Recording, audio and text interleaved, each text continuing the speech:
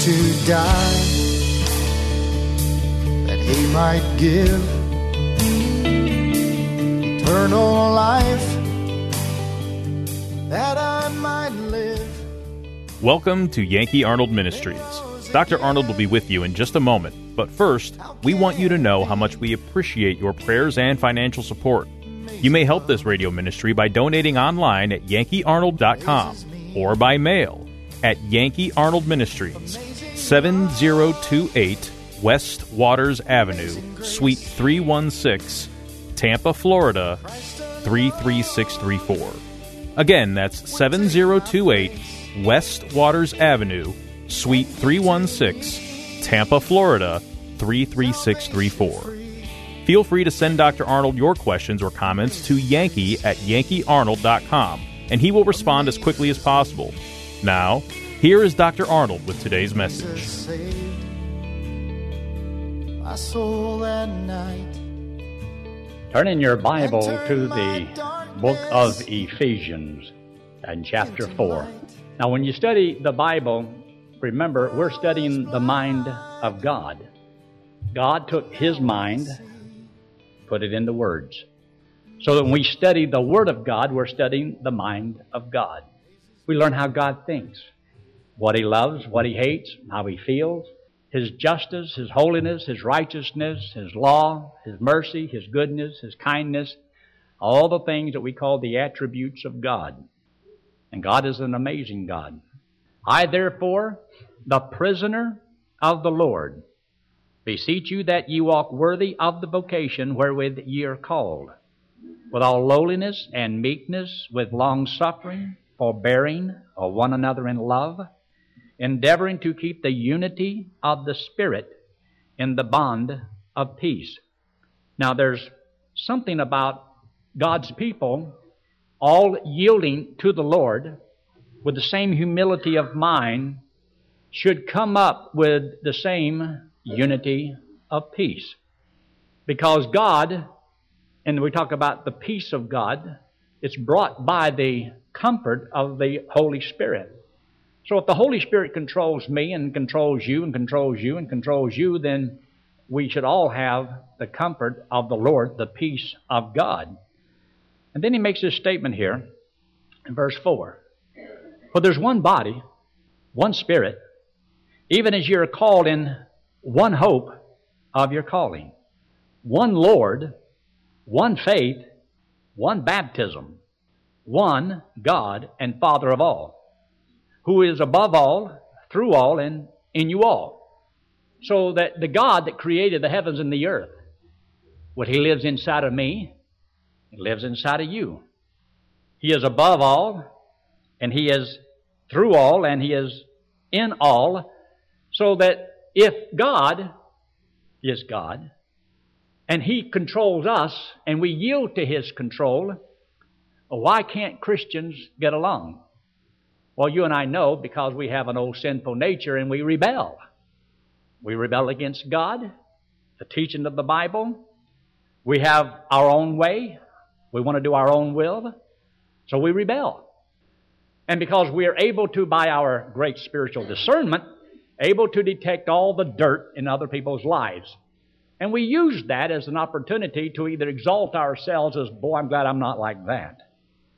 Or we compare ourselves among others, as the Bible says is not wise. And we lift ourselves up as though we're something better. And the Bible says about esteeming one another better than yourselves, and always seeking that which is best for somebody else. And we changed the word from edify to edify. Though in these first 6 verses, it's all talking about one, all the same. So whatever God is, He's the same to me as He is to you. There's only one church, one body, and we're all part of that oneness. But then he says there in verse 7, it doesn't say, and unto every one of us is given. It says, but, which is in contrast. In contrast to the one, there are many that have something different. See, even though we're all different, what God has done for me, He did for you. He saved me, He saved you. He indwells me, He indwells you. one Bible, one Holy Spirit. So there is the similarity that everything's the same. But under every one of us is given grace according to the, get this word now, measure of the gift of Christ. This is different. What God did for us all is one thing, but now, while we live in this life, there is a certain measure that God has given to us. Talk about the gift of Christ, the ministry of the Lord. The ministry we have may be different. Not everybody is the pastor. Not everybody is the deacon. Not everybody's just the person sitting in the pew. But everybody has a different position, and then he talks about those things in verse 11, and he gave some apostles, prophets, evangelists, pastors, teachers. Those are all different. But even though they're all different, they have a different ministry to work together something to produce unity. So that every one of us learn from each other. Not one person has it all. Sometimes you hear, the pastor, he is just too dominating. He is just too dictatorial. He's just too mean. He's too headstrong. He's just too ornery. You can't tell him anything. And you'll have a preacher like that.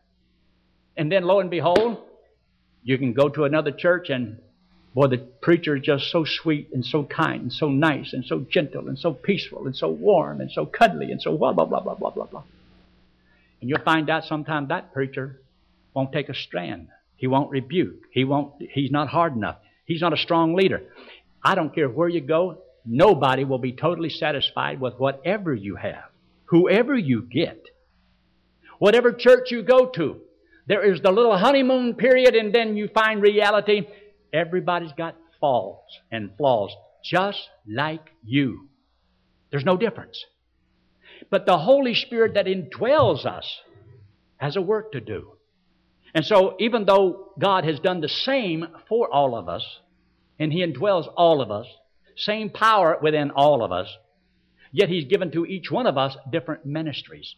And you're to learn how to use the gift that God has given to you to benefit the body. So by the time you get through with all of this learning that you're supposed to have, look there in verse 12.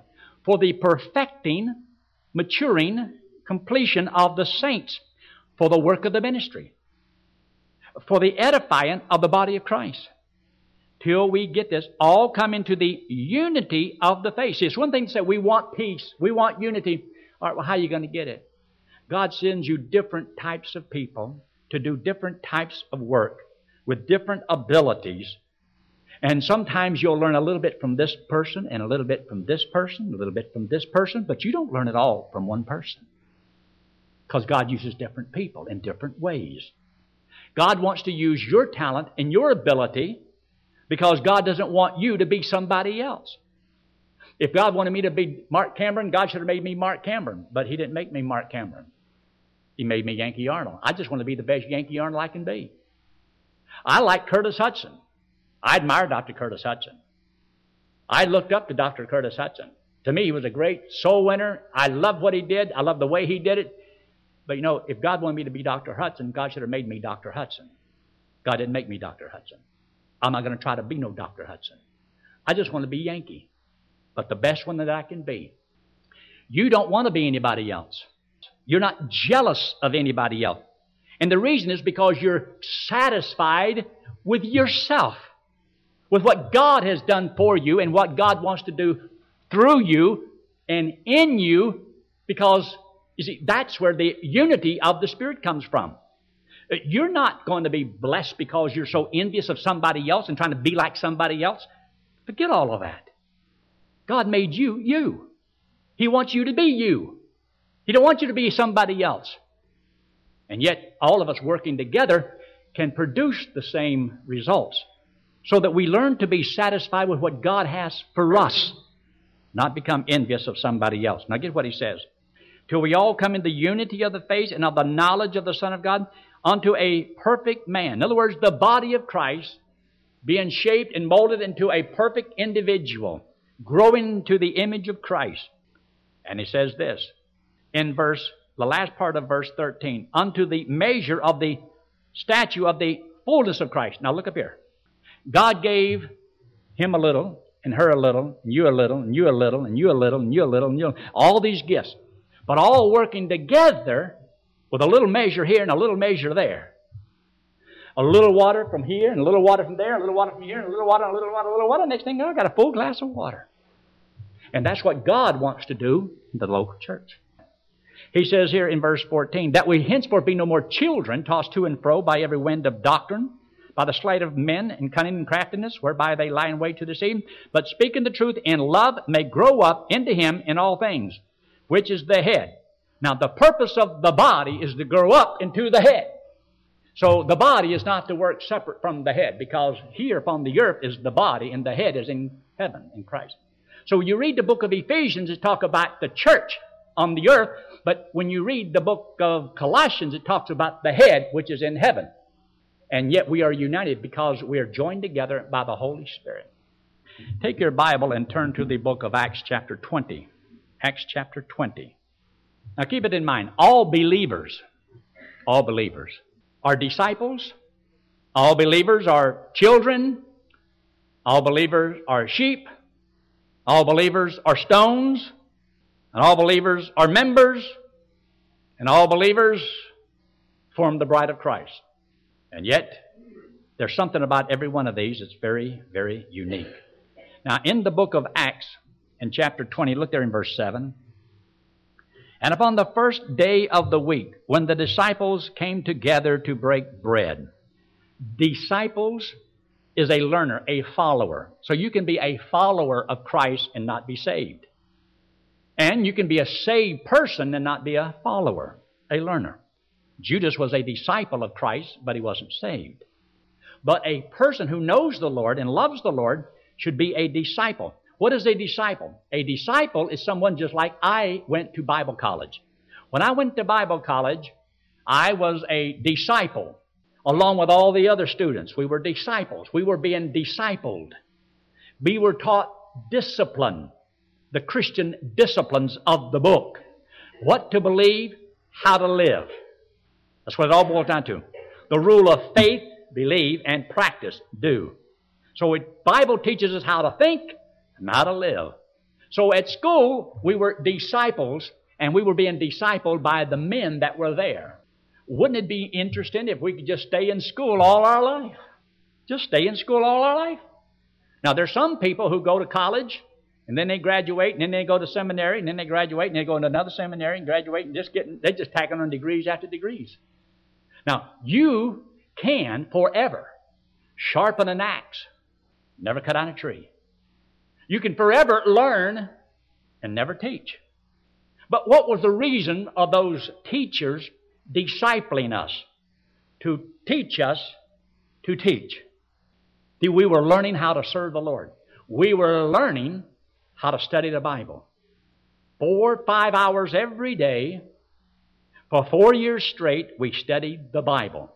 What did we do? We were learning how to study so that you can study for the rest of your life. It didn't give you everything you knew. No place can. But you can't be somebody's little disciple forever. Because God is in the habit of moving things around, because there's things that God wants done. This is His vineyard. We're only shepherds. So there's a time as a child of God, as a disciple, you're to learn. But as you learn, there's things God wants you to do with what you learn. Not just to be a disciple that you take in all your life, but the other part of it is to be able to give the way God wants us to. Look in John chapter 11, verse 49. And one of them, named Caiaphas, being the high priest that same year, said unto them, Ye know nothing at all, nor consider that it is expedient for us that one man should die for the people, and that the whole nation perish not. And this spake he not of himself, but being high priest that year, he prophesied that Jesus should die for that nation. Now, he prophesied that Jesus should die for the nation. This is before Christ ever died on the cross. We don't know if Caiaphas was a believer or not. All we know is that they did know that the Messiah would have to die. This spake he not of himself, but being high priest that year, he prophesied that Jesus should die for that nation. And get verse 52. Not only that nation, but that also he should gather together in one. You ought to underline that. In one, the children of God that were scattered abroad. Now here, of course, he's talking about the nation of Israel and the Jews that have been scattered throughout the earth. And about them all coming together as one, because it's talked about that in the book of Ezekiel chapter 37 and 38. Talking about how that there's going to be one day, there's going to be one shepherd. And how that God's going to take Judah and Israel and make one nation once again. A school of disciples. There has to be a master, a teacher, somebody that teaches those disciples. When you talk here about the children, and we're talking about the children in one family, you have to talk about not only a family, but if there's a family, and we're all in the same family, we all have the same Father. There's one Father. Not two. There's only one Heavenly Father. And you are heavenly children. And you came from the Father. When we talk about the word born again, if I was to say to Robert over here, Robert, you got to be born again. Well, if Robert was born again, just like he's already been born into the world the first time, well, the second birth wouldn't be any better than his first one. If he was born again, just like he was the first time, well, then he could have 100 births, and he ain't going to be one bit better. Why? Sinful nature, sinful nature, sinful nature. He ain't a bit better. So the key is not just be born again. The word there in John is born from above. But whenever you're born again, it means be born from above. The first time in the world you were born this way with a sinful nature. You don't want that again. You want to be born from above. And be born from above, that's a totally different birth. You see, it's a different source. It's a different Father. And so now we have here in the book of Ephesians in chapter 3, makes a statement in verse 15, of whom the whole family in heaven and earth is named. This is one family. Look what he says here in verse 14. For this cause I bow my knees unto the Father of our Lord Jesus Christ, of whom the whole family. See, we are a family, and we are a family. We're all in the same family. And if we're in the same family, we got the same Father, and our same Father is God. So shouldn't a family honor their father? Doesn't it say in the Bible somewhere about honor thy father? Honor thy father? Of course, in the world, honor thy father and thy mother. My goal now as a child of God is to honor my father. And I should do that. You should do that. But what if all of God's children honored their father and we listen to our father? Well, shouldn't we get along? Shouldn't there be peace among the brethren? Isn't it a shame when God's people don't love each other, don't pray for one another, don't encourage one another, become stumbling blocks for others? Always check and see whatever you do. What if every Christian did what you do? Or what kind of a family would you have if all the Christians lived like you live?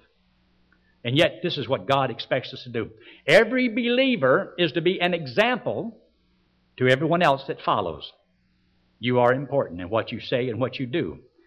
Look in John chapter 10, verse 16. Other sheep I have, which are not of this fold.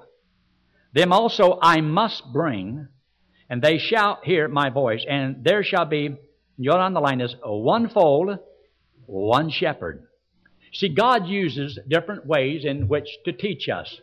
As a teacher with the disciples, and as a father with a family, and also here as a shepherd with the sheep.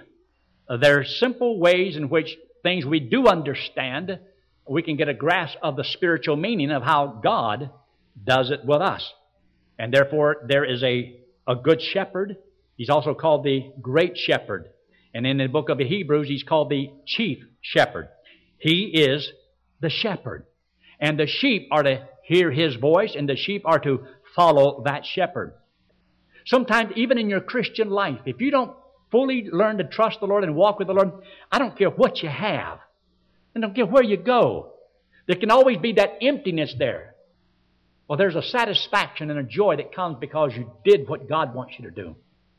The Bible tells us that there is one foundation that is laid, which is Jesus Christ. But on this foundation, there's living stones. And you and I are living stones upon the foundation. And if you'll notice there in verse 6 of 1 Peter chapter 2, wherefore also it is contained in the Scripture, behold, I lay in Zion a chief cornerstone. The word stone there is singular. That's the foundation. Look in verse 5. Ye also as lively stones, or living stones. The word stones is plural. That's many. So there's one foundation. There's many stones. And God is taking these living stones and putting them upon this foundation, and He's building a spiritual house for the habitation of God. And when He says He went to show him the holy city coming down from God out of heaven, prepared as a bride adorned for her husband, and He says, and He showed me the bride, the Lamb's wife. As though the holy city was the bride. Because we're called the stones. And there's the disciples in the various stones. And there's a certain foundation that He has there, and it's like the sea of glass, transparent gold. And you had all these people that form the body. And in the book of Ephesians in chapter 2, it talks about how that the believers themselves form an habitation for God to dwell in.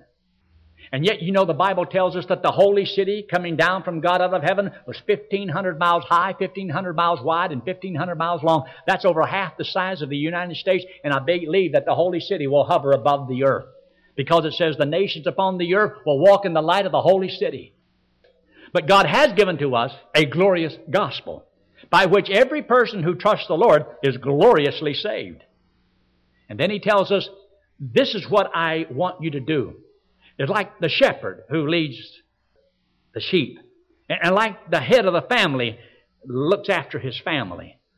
And here you talk about a foundation, a chief cornerstone, and living stones that are placed upon this thing. And it says that this is where we are. Look there in verse 6 again. Wherefore also it is contained in the Scripture, behold, I lay in Zion a chief cornerstone, elect, precious. And he that believeth on Him shall not be confounded or confused or ashamed, as it says in several other places, especially Romans chapter 10, verse 11.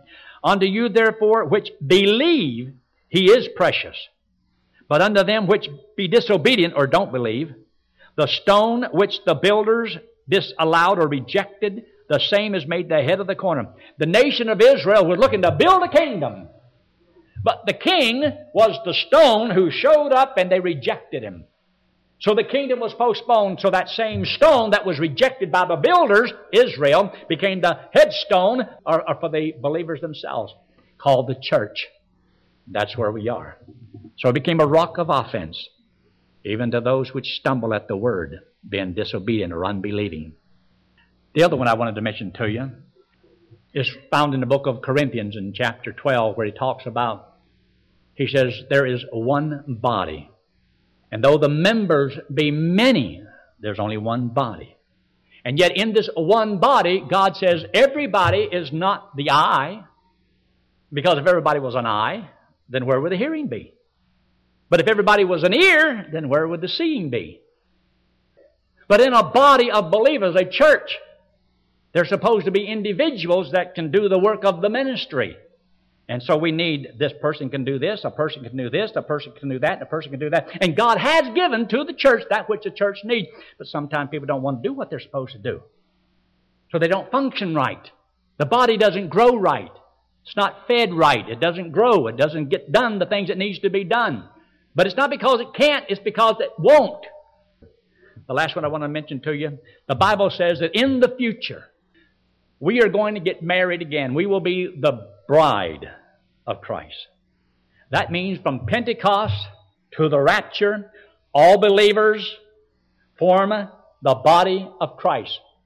And where two become one, just like a man, a woman, and then when they have a child, two became one flesh. This child came from two people, and these two people, God looks upon them as one person. One person, One head. If you saw a person walking down the street with two heads, you would think there goes a what? A freak. I mean, the family doesn't need two heads. It's not 50-50. Where's this? 50-50. Many people spend their whole married life trying to figure this out. There's only one head. And God says the man is the head of the home. Like it or not. It's a shame when a lot of men are not the head as they ought to be. They're not good, strong leaders. And that's a shame because he will not fulfill his responsibility to be the leader that he ought to be. But he should be. One day this bride of Christ is going to go to the judgment seat of Christ. And the Bible says we will, according to Revelation 19, dressed in the righteous acts of the saints.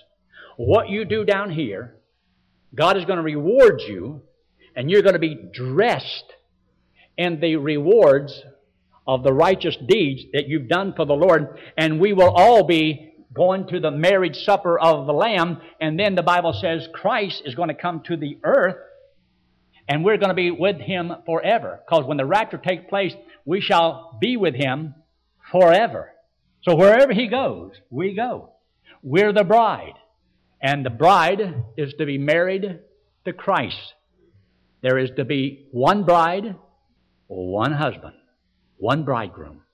And when Christ is married to the bride that came from all these individuals down here, remember, all of us who trust the Lord, we were born from above, from the Father.